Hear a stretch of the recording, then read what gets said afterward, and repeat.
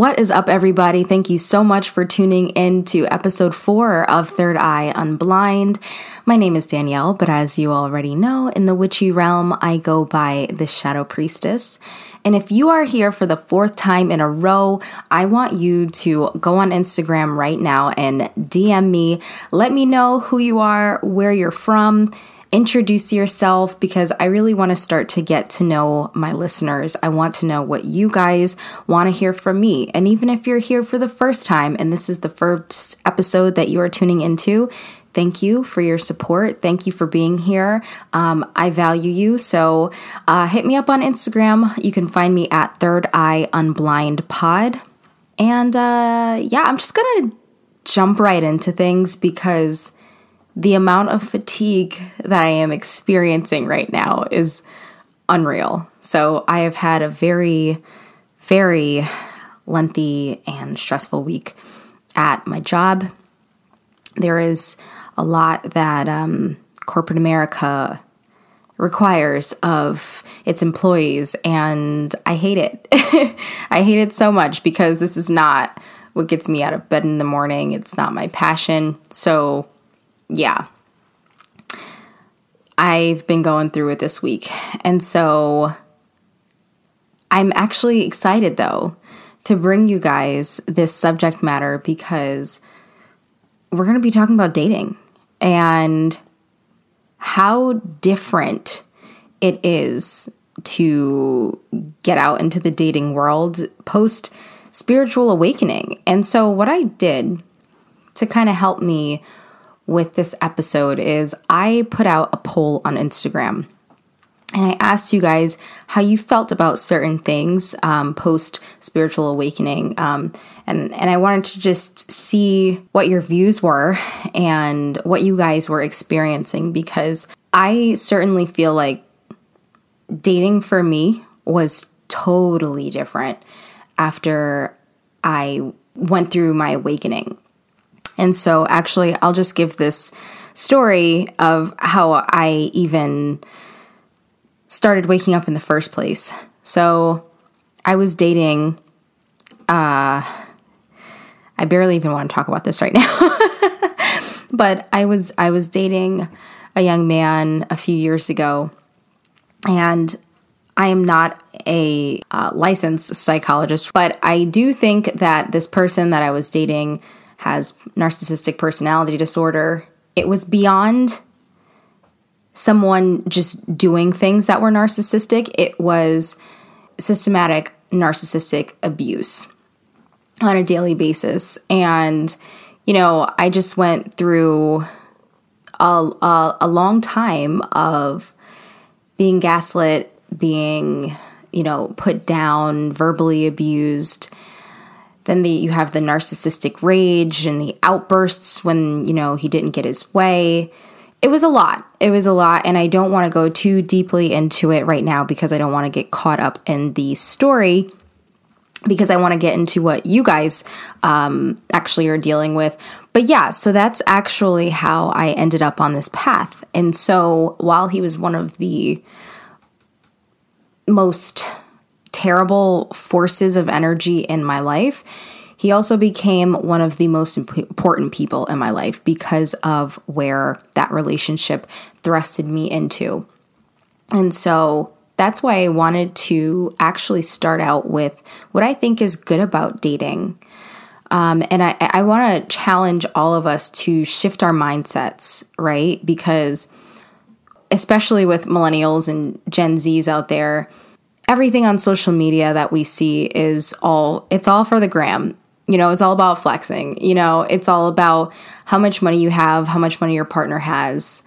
It's very egoic.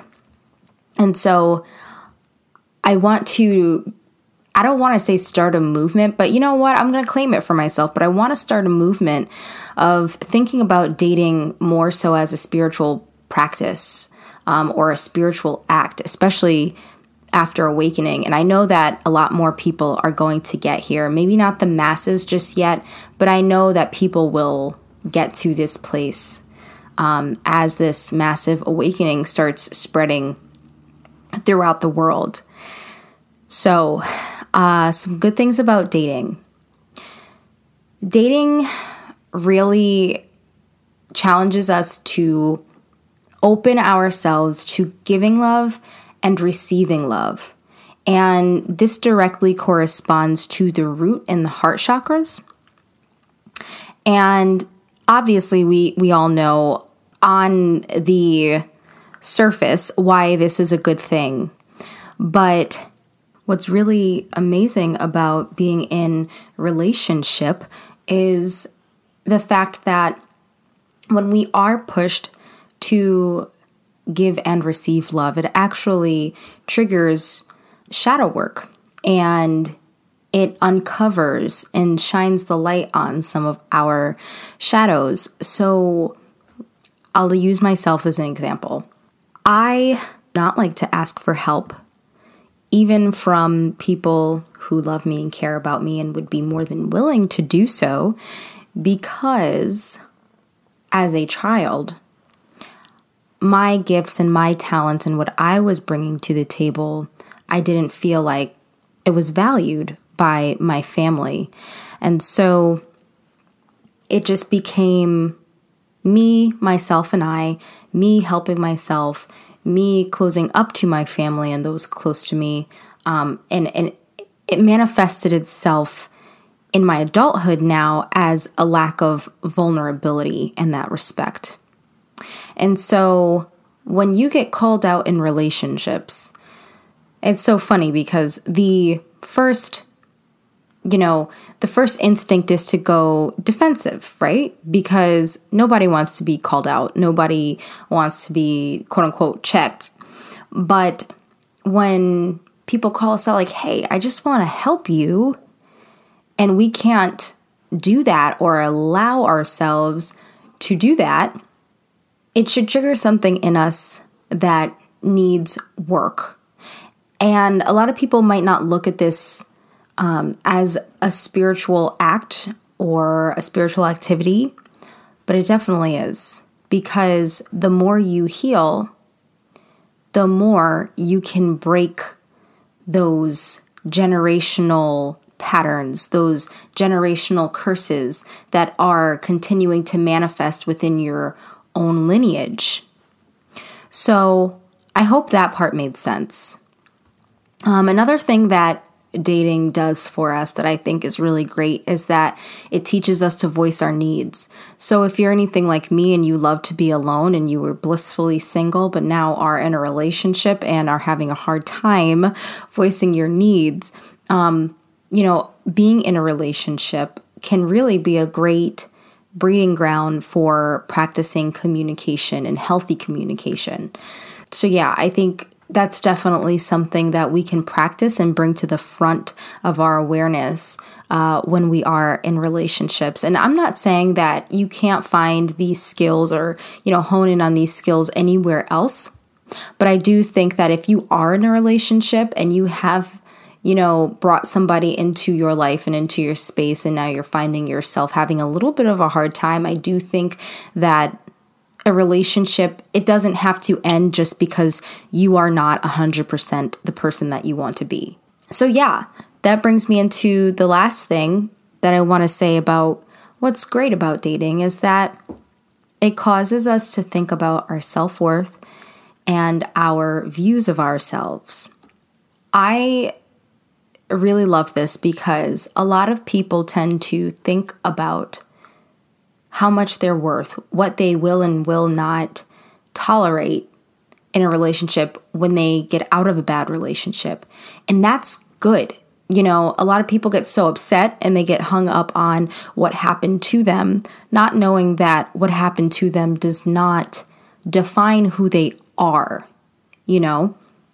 So if your mind, after you get out of, let's say you just got out of an abusive relationship and you're thinking to yourself, wow, I trusted myself enough to leave that relationship and to learn more about myself, even though my foundation right now is a little shaky because now I have to figure out who I am without this person, but I'm going to do that and I'm going to put in the work to discover what exactly it is that I need. What is it that is going to make me safe? What is it that I need from a partner that is going to help me feel valued as a person? All of these thoughts, if you're having those thoughts about your own self-worth and you being a whole person by yourself after getting out of a terrible relationship, you are absolutely on the right track. So I want to kind of dive into some of these poll questions because I thought they were really interesting. I thought they were really, really interesting. So I asked on Instagram, do you find it harder to date after awakening? And it was about a 60-40 split. 60% said yes, and 40% said no, not really. And if you're a part of that 40%, you are so lucky. I don't know.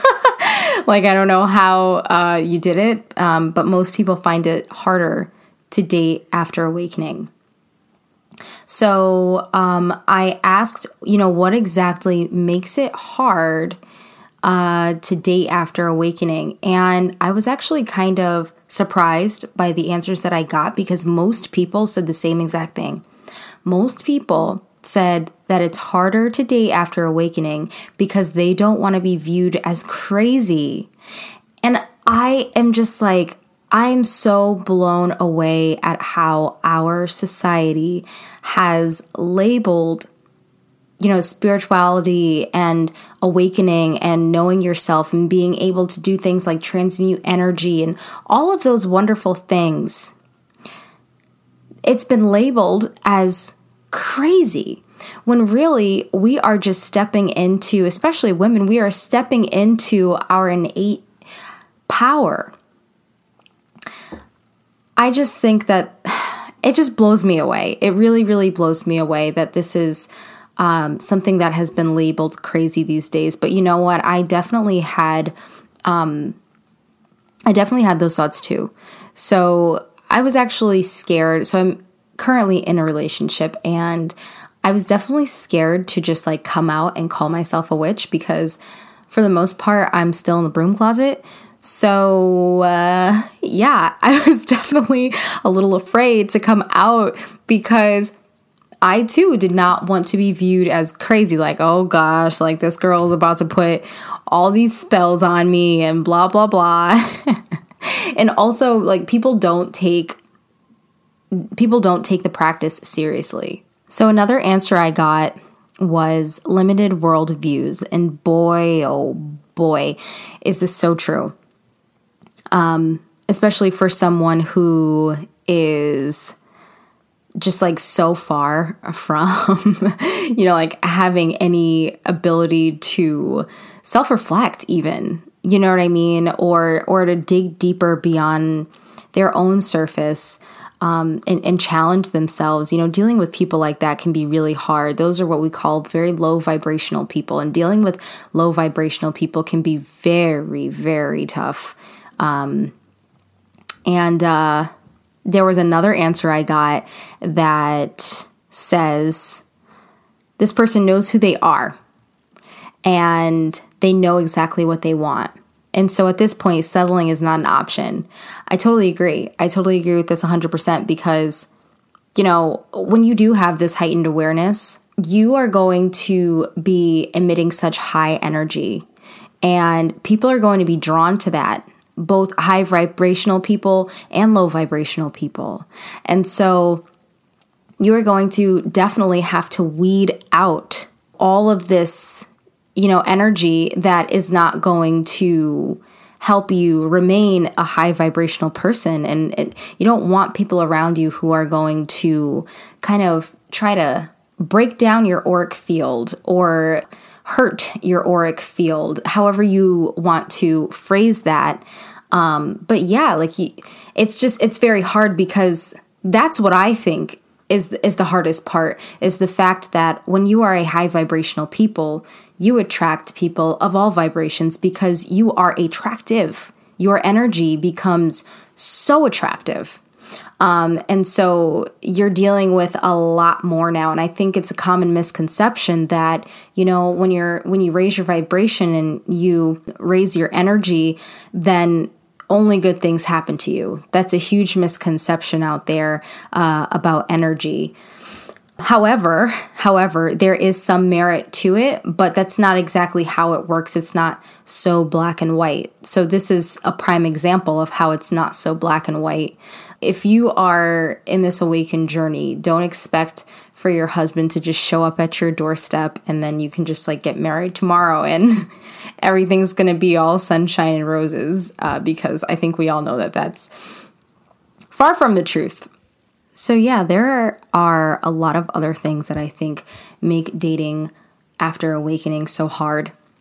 But I do want to note that if you are at a point of higher consciousness and all of a sudden you are watching people walk out of your life, you are shedding old relationships, you are shedding old partners from before you were awakened, then that is a good thing. And you should probably take a minute right now to thank the universe. Because when you have that assistance from the universe, it is actually weeding out the people who are not like-minded. And the fact that you don't have to deal with doing that yourself by sheer force of will, that's really a blessing. So another thing is that you are really shifting your mindset at this point, and you're starting to look at the world in a totally different way, right? And you're starting to see things for what they really are. And one of those things is yourself. So a lot of people say that when you get into a relationship, a part of you has to be sacrificed to be with another person. And I think that this is probably one of the most damaging misconceptions out there about relationships, and in particular long-term relationships, because first of all, no. Second of all, I am not looking for my better half. I am looking for a whole person who allows me to be also a whole person. Now, with this will come sacrifice, but it will not be a sacrifice of myself or the other person sacrificing who they are, but it will be more of a sacrificing of perceived wants and needs. So before, when I liked to be completely alone, listen, guys, I was blissfully single. I loved my quiet time. I loved not having to answer to anybody. That was a perceived need of mine, quiet. Being alone, being in solitude, I thought was a necessity for me, when in actuality, it's not a necessity. But sometimes I do have to sacrifice my time to get to know the person that I am in a relationship with. So let's look at some more questions. I asked, do you prefer a partner who is also on the spiritual path? And this was also about a 60-40 split. 60% said yes, and 40% said that it doesn't matter. I honestly don't even... It's so funny. I feel like I have an opinion about everything. And then this one is where I am a little confused, right? So I do think it's important for someone to definitely see and understand what path you are on. I think it will pose more challenges if someone doesn't even have the self-awareness to reflect on themselves. It'll definitely pose a problem if there is a difference or a shift in, what is right and wrong, morals and values in terms of someone. So for example, I don't need someone who is necessarily going to pull tarot cards for me. You know what I mean? Like we don't have to both be into tarot cards. We don't have to both be in astrology. I wouldn't expect my life partner to do spells or anything like that. However, I do expect the person I'm with to recognize my power. I do expect the person that I'm with to respect the fact that I am going to let myself be led by the universe. I am going to expect my partner to understand that I am going to rely on my intuition, because that is one of my greatest powers as a woman. There are a lot of things that I think are non-negotiables, but in terms of things being the exact same in terms of how we express spirituality, that doesn't necessarily have to be the same. Well, also there's the conversation of spirituality versus religion too. So we're definitely seeing an uptick in what we call spirituality as opposed to religion. So that's another thing that comes into play here. But yeah, so I threw out a couple of questions on Instagram too about sexual activity. So I asked if people felt like they were more or less likely to engage in sexual activity post-awakening. And most of the people who responded said that they were less likely, but the more likely button was a close second. So it was almost 50-50, which I found interesting. And then I asked if people found sex more meaningful and enjoyable after awakening. And most people did find it more enjoyable. So I think that this goes to show that, people generally understand that sexual encounters actually do exchange energy. And it's so funny because when I was in church a long time ago and I was coming up and I was in that age group of teenagers that were growing up and thinking about things and blah, blah, blah, they would throw around this term called soul ties, and they basically would try to scare us into not having sex because, you make a soul tie with someone and then all of their demons become your demons. And I thought it was just like a bunch of bullshit. And come to find out, they kind of had a point, not necessarily in the way that they were explaining. It's not really what I believe at this point, but I do believe that energy exchanges are real. If we can be in just conversation with someone and exchange energy, or just be in the same room as someone and be able to feel and internalize their energy, especially those of us who are highly sensitive, imagine how much energy can be exchanged through exchange of bodily fluids. Ooh.